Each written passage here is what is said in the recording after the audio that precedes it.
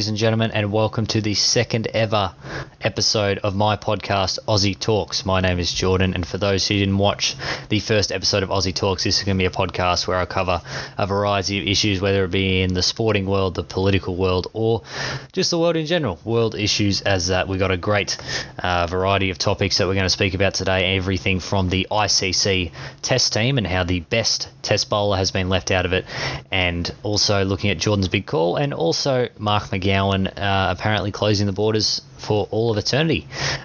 So before we get underway, I'd just like to have a quick thank you to all my listeners from the first podcast.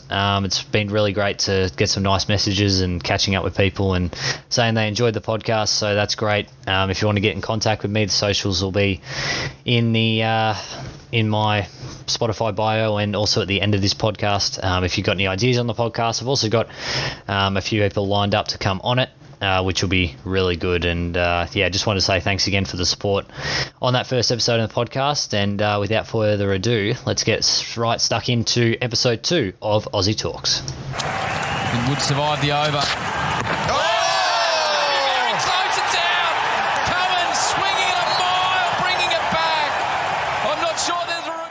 Now, I'd say almost every Australian cricket lover, and there is plenty of us here, was shocked this week when the ICC Test Team of the Year was announced, and the number one Test bowler in the world was not included. There was only one Australian included in the ICC Test Team of the Year, and that being Marnus Labuschagne, batting at 3.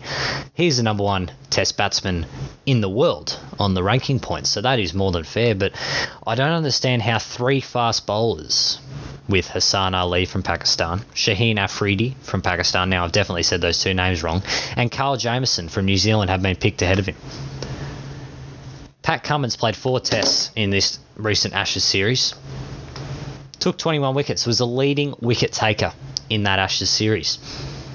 You know, probably a bit stiff not to win man of the series, but we all know that should have gone to Scotty Boland, who took 18 wickets in 3 tests and is the saviour to Australian cricket. But that is a different topic indeed. I think it's just a disgrace, whoever's in charge of ICC selecting of this team, that the number one test bowler in the world was not picked, and they put 3 fast bowlers ahead of him. Now, I'd like to ask you as a viewer, for those who have, an expertise in cricket, I know there's plenty of them out there. If you had a choice of Carl Jamieson, Hassan Ali, or Shaheen Afridi, and you were picking a team of the best team in the world, would Pat Cummins be ahead of any of these guys? I think the answer, I know there'll be a bit of bias being Australian, I think he's more than clear ahead. You know, what he did in Sydney this year, he turned the game on his head. 2 quick wickets, 3 quick wickets. You know, he's got an ability to do that. And I'm not, discrediting what these 3 guys have done this year. Carl Jamieson, he's picked up 27 wickets with an average of 17, which is brilliant. And, that's something you would probably get you into the ICC Test Team of the Year. But, Hassan Ali, he got, 41 wickets in 9 matches, which, very good again. And Shaheen Afridi, 47 wickets in 9 matches. But I'll ask you this. How many test matches did Pat Cummins play in the calendar year of 2021? Now, we played 2 tests against India, and we played 3 tests against England in the recent Ashes series within 2021, but they view it as the 2021-22 season. He played 4 test matches. We got robbed of that series against South Africa because of COVID. You can't tell me that Pat Cummins wouldn't have been at that level. 21 wickets in 4 matches where England didn't put up a fight. I think that's got enough to put him in the team. There's sure Australian bias here, but I think whoever's in charge of this ICC Test Team of the Year selection is a disgrace. They've done well with their batting. I don't think there's anything you can dispute there for anyone who wants to have a look at it. The only one, maybe Travis Head, man of the series, but he's not getting in over Kane Williamson. Steve Smith didn't have a good year, so he's not going ahead of Joe Root, who was the best batsman in 2021 and probably the best player on this team. But yeah, my nitpick here is that the best bowler in the world and one of the best bowlers I've seen in my lifetime is not in the ICC Test Team of the Year. I'm sure it's not going to bother him as he's celebrating in Hobart with the urn around him, but I think, it's an absolute disgrace that he's not in this ICC Test Team of the Year. Now, I've never been much of a tennis fan, which is a bit strange considering the first 2 episodes has included segments on tennis, with Jordan's big call last week and the Novak situation, which turned out perfectly because he got deported as I was recording the podcast. But with the Medvedev Kyrgios game that happened over the past week, it sort of got me a bit pissed off in the way that Medvedev acted to the fans after his good win against Kyrgios. Now, Kyrgios put up a good fight.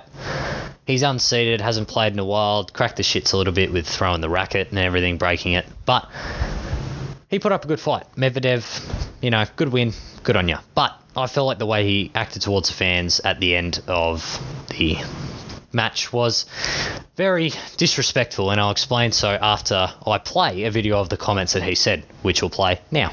That part of your strategy coming out here, dealing with what Nick and the crowd can bring to a night like this? Yeah, I mean, that's the only choice when you get booed between first and second serve. It's not easy, so you just had to stay calm and win the match.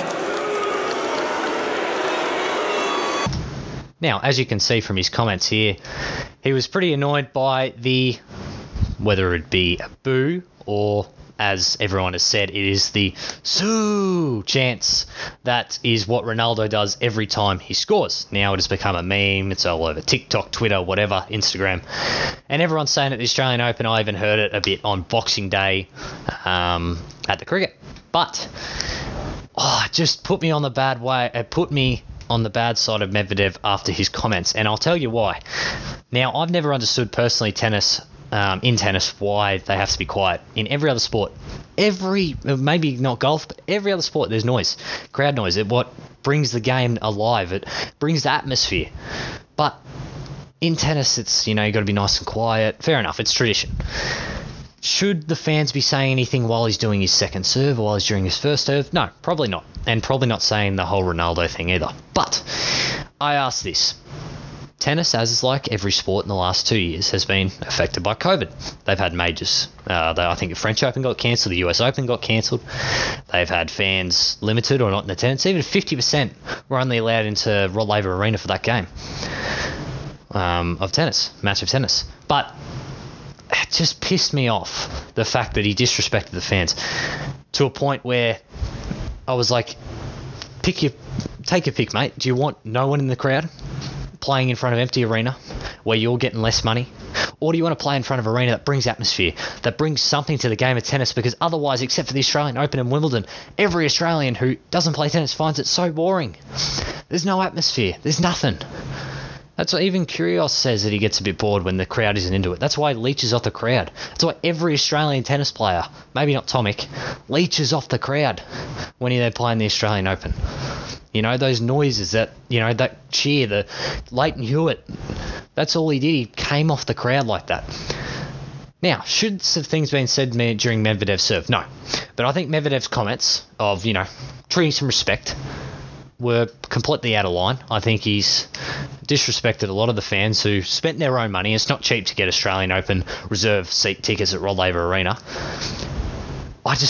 Just put me on a bad side with him, because the last 2 years tennis has been affected. They've had less fans in attendance. They haven't been able to go and be in front of full crowds. It really ticked me off, because with what they said and what has been said in the past through other fans, it's nowhere near that level. And it's almost begging the question is, okay, do you want no atmosphere and no one watching, or do you want people watching, people interested, you get more money?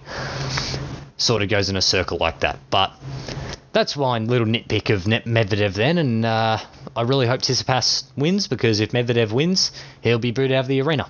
That simple. So, if someone who, doesn't like the way our crowds like, you don't like it, mate, don't come, because that's the Australian way. We have a laugh, we carry on a bit, but it's all in good fun, and if you can't take that, too bad, mate.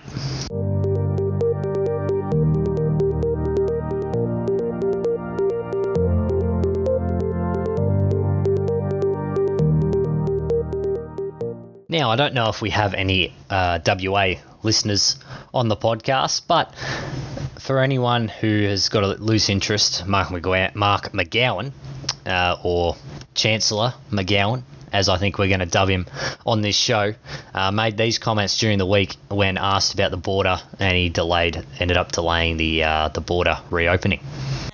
Each state and territory will be treated the same. They're all got huge spread of COVID, so there's not much difference out there. They will be subject to the border will be what we're calling a new hard border with a different category of exemptions. Now, as you can see here, Chancellor McGowan, as everyone in the eastern states call him, is just... I feel sorry for any WA person who's been stuck there and hasn't seen their family for 2 years. The fact is that WA would go into lockdown if there was half a case. You know, they went into lockdown for one case this year, in 2021. The fact is this: zero COVID is impossible. It is not possible. We still have cases of the Black Death back from like the 13th and 1400s. Chancellor McGowan believes that I can influence the federal election, I can maintain my popularity if we just lock everyone out and basically become our own country. It's not the right way to do it. WA, they've been shut off from the world. They had the World Cup, they had the AFL Grand Final there. I thought it was not too bad. Pre-match entertainment was atrocious, but that's a different topic. But since then, they had the test match cancelled, and he's starting to lose popularity. He put a thing out the other day, he put a video out of him speaking to Aboriginal elders about the use of getting vaccine, and which was ill-advised. He put a Aboriginal elder next to him to translate what he was saying. Like, they know what you're saying. You're both speaking English. Maybe there's a slight accent change, but Aboriginal people, great people. They know what you're saying, Mark McGowan. This is a problem when you give politicians too much power. He won the election by that much that Liberal had like 2 or 3 seats. They're not even the opposition. The Nationals are the opposition. He can do this and have no consequences. He could literally just keep WA locked down. He could put the Great Wall of China on the WA border, make them their own country, and he'd still win the next one, because the Liberal would have to make up like 30-something seats, which isn't going to happen. So Chancellor McGowan here is just never going to open up to Australia. He's going to do everything he can to influence the federal election by allowing Anthony Albanese to win. He actually called Anthony Albanese to let him know of the border being delayed to reopen. And Albanese said he was fine with it, and I didn't know Albanese had any jurisdiction to do that, being an opposition leader. But either way, he's just never going to open up, and it's a shame, because WA, I've been to Perth. I very much like Perth, very quiet, very peaceful, but the people there, they've been shut out, and they don't know any different. Their vaccination rates are low, and that's what he keeps blaming. But you can go to Thailand, you can go to Bali, you can go to Fiji, but you can't go to WA. It's just unbelievable, and it's a real shame, because I have grown up in Australia my whole life, and before the pandemic, we used to be Australia. Now it's turned state to state. You saw it with New South Wales and Victoria. You saw it with Queensland and New South Wales, South Australia and Victoria, with Dan Andrews making the comments of who would want to go to South Australia. Well, literally anybody, because we were in lockdown for more than any other city and state in Australia, and Melbourne was in lockdown more than any city in the world. But it's WA versus the rest of Australia at the moment, and it's a real shame, because there's a lot of good people in WA, and Chancellor McGowan has stopped them from seeing their families and stopped them from living their lives, really, by still imposing restrictions and locking them out to the rest of the country. Yes, McGowan, there is a country here, not just you, and not just the state of WA. Now, it is time for a segment that I copped a bit of grief about from my mates, and also a bit of praise as well. It is time for Jordan's Big Call.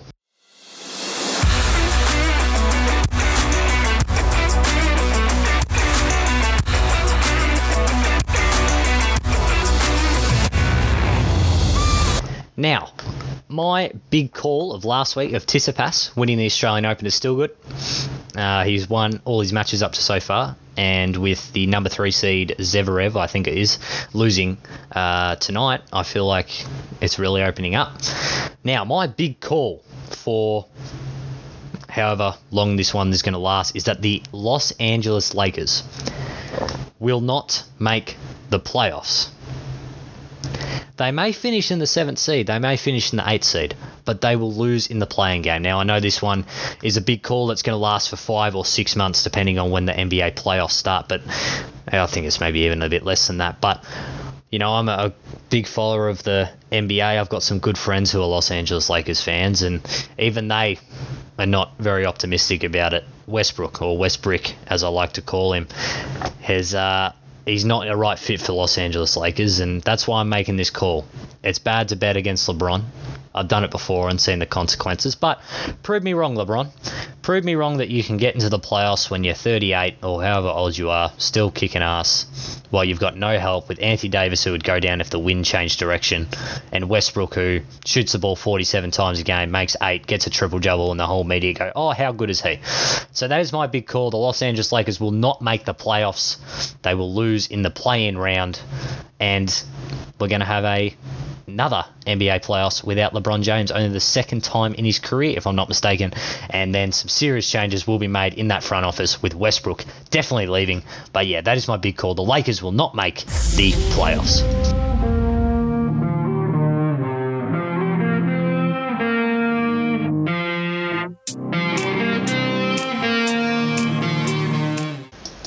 All right, this is going to be a new segment.